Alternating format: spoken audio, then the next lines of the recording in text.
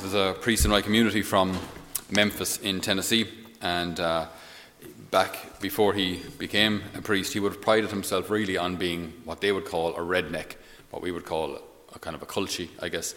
They're the kind of guys who they love driving through swamps and getting in their jeeps and making their jeeps a bit higher and driving through mud and drinking beer and shooting stuff and generally making stuff explode. Normally all those things occurred in the same evening, with beer, shooting and driving through mud. So he just had some fairly wild stories of his past. But one particular friend of his name was Vidge. We won't go into where that name came from. Vidge. Anyway, Vidge was his name. And so Vidge was driving one of these trucks on the road, having driven through mud beforehand, and he looks behind and woo, blue lights. So he pulls over. And the guy comes over and says, "Sir, license and registration." He says, "You know why I'm pulling you over?" He said, "Yep, I'm drunk." And he said, "No, sir, you've got a tail light out." "Oh, that too?" So, and on another occasion, he got pulled over, blue lights again, gets pulled over by the cops. The cop comes over and says, "License and registration, sir?" And he says, gives him the license and registration. And then he just kind of sits there holding the steering wheel.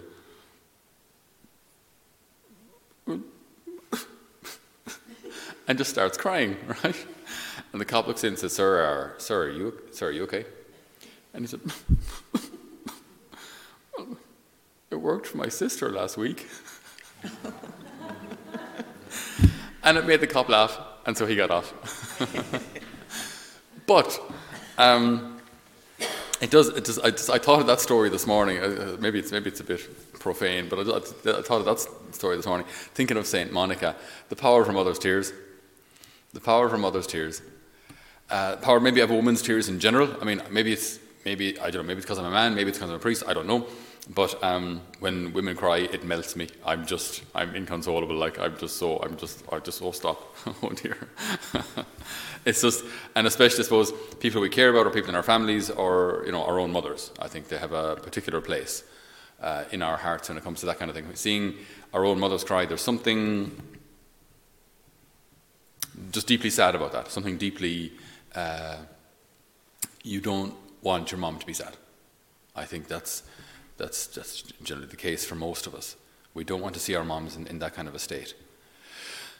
And Saint Monica, born in 333, so this is before the time of Saint Patrick, an awful long time ago. A woman of great faith, a woman of amazing faith, and a woman of long suffering also in her marriage. Her husband, who was Patricius, so I suppose Patrick in English, or in modern day English, her husband had a hot temper, so she had to bear a lot because of him. So they were born, they lived in North Africa, modern day Algeria, and yes, as I say, she was a Christian. Her husband wasn't, but converted in the end.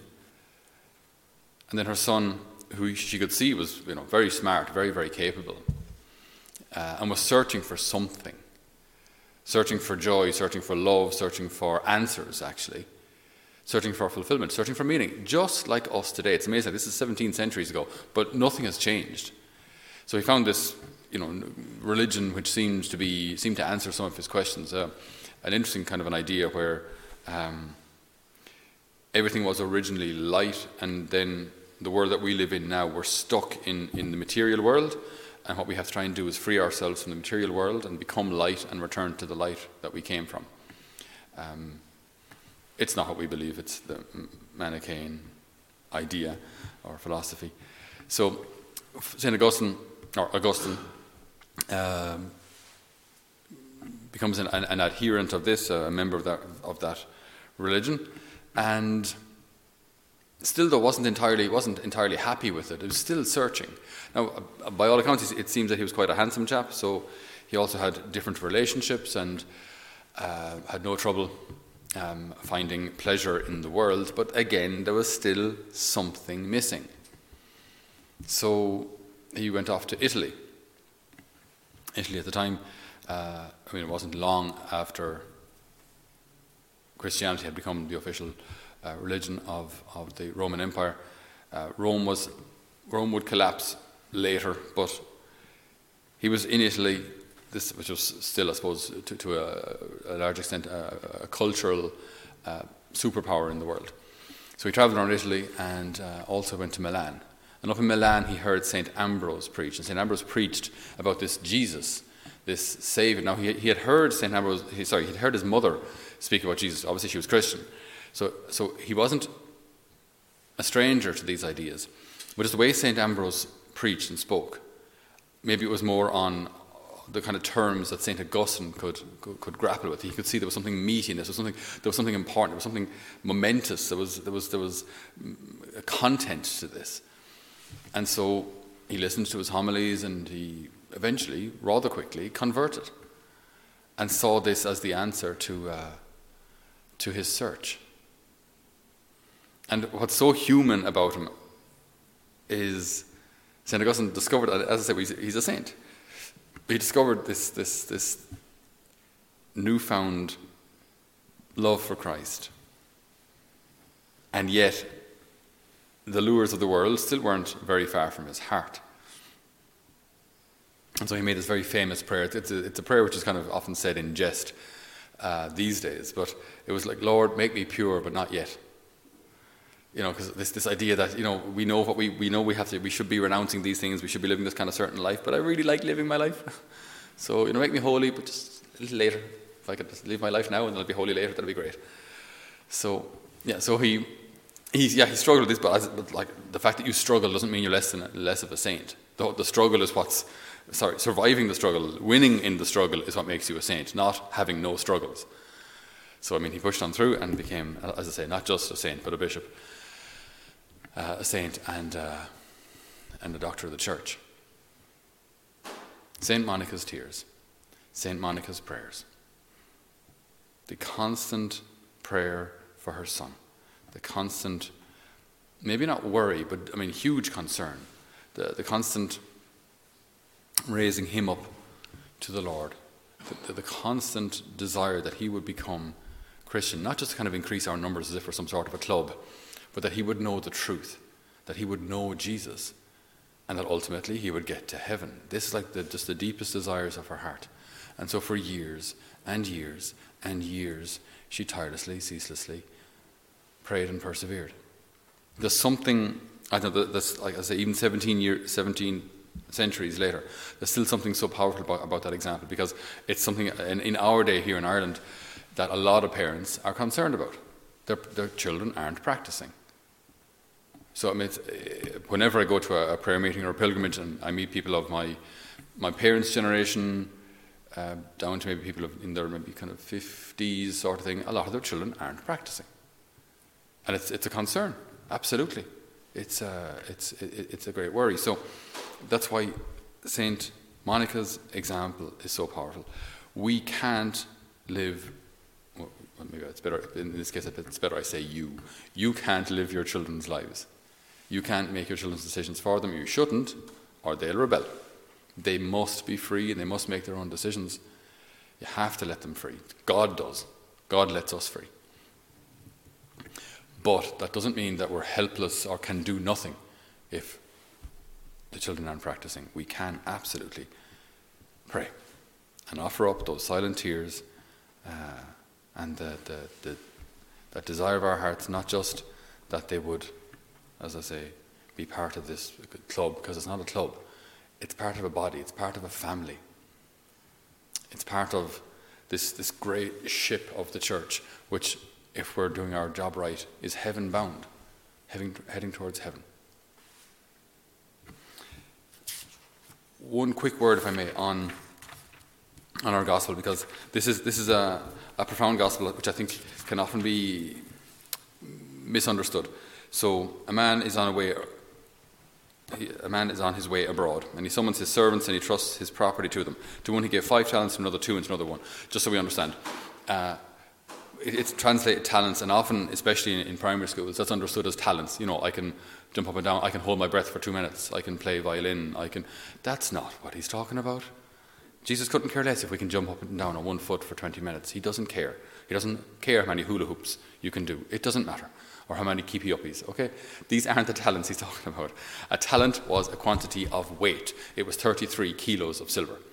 So to the first man, he entrusts, 165 kilos of silver, right? So it's a quantity. It's something. It's a wealth. It's not an intellectual gift or something, right? Some sort of a talent that way. He entrusts them with a kind of a money, basically. And what I find interesting is the first guy gets 5 talents, so 165 kilos. The next guy gets 2. Not 4, not 3, 2. It's quite a jump. And the last fellow gets 1. And Scripture tells us each in proportion to his ability. Okay, so I think these things should always be applied to us. We shouldn't just read them as, applicable to the men and women of Jesus' time. What we are given, we're supposed to do something with. The abilities that we have, the resources that we have, the money that we have, if we are talking about talents, the talents that we have, anything that God has given us is to be used for the building up of his kingdom. And we have that responsibility to do something with what we have been given.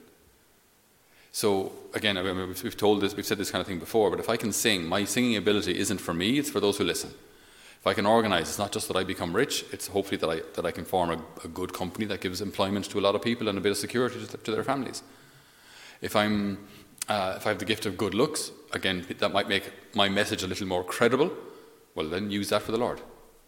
Use that to use that for the good, not to just seduce people, but to draw people to good things.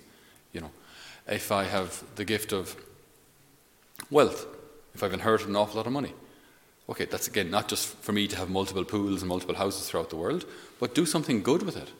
As so many people, even in our country here in Ireland, so many Protestants helped Catholics build churches. It's quite incredible.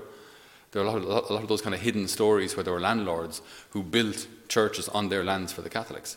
So they were men of great wealth who saw that these Catholics, they're working hard, they just want a church, what's the big deal? And partly funded or funded a church for them. Anyway, point being, our resources aren't for us, they're for everybody else.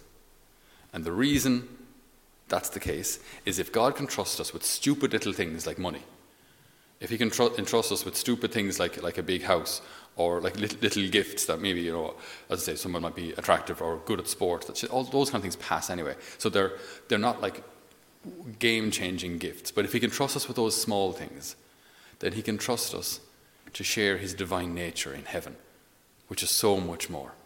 If he can trust us with 5 little talents, then he can trust us to be like him in heaven. If he can't trust us with a few little gifts and talents and resources and abilities here, if he can't trust us with those, are we ready to share his divine nature in heaven? Maybe not. Like if you had more power than you have, if you have a certain amount of power and you use that to kind of bully people and make yourself feel big, are you ready to be like God and share his nature in heaven? You are not. You are not. If you're able to lead people, loving them, elevating them, affirming them, well then yeah, you can be trusted with more. But if we can't be trusted with the simple things that we have now, then we're not ready. We're not ready to be like God, to share in his divine nature. So that's why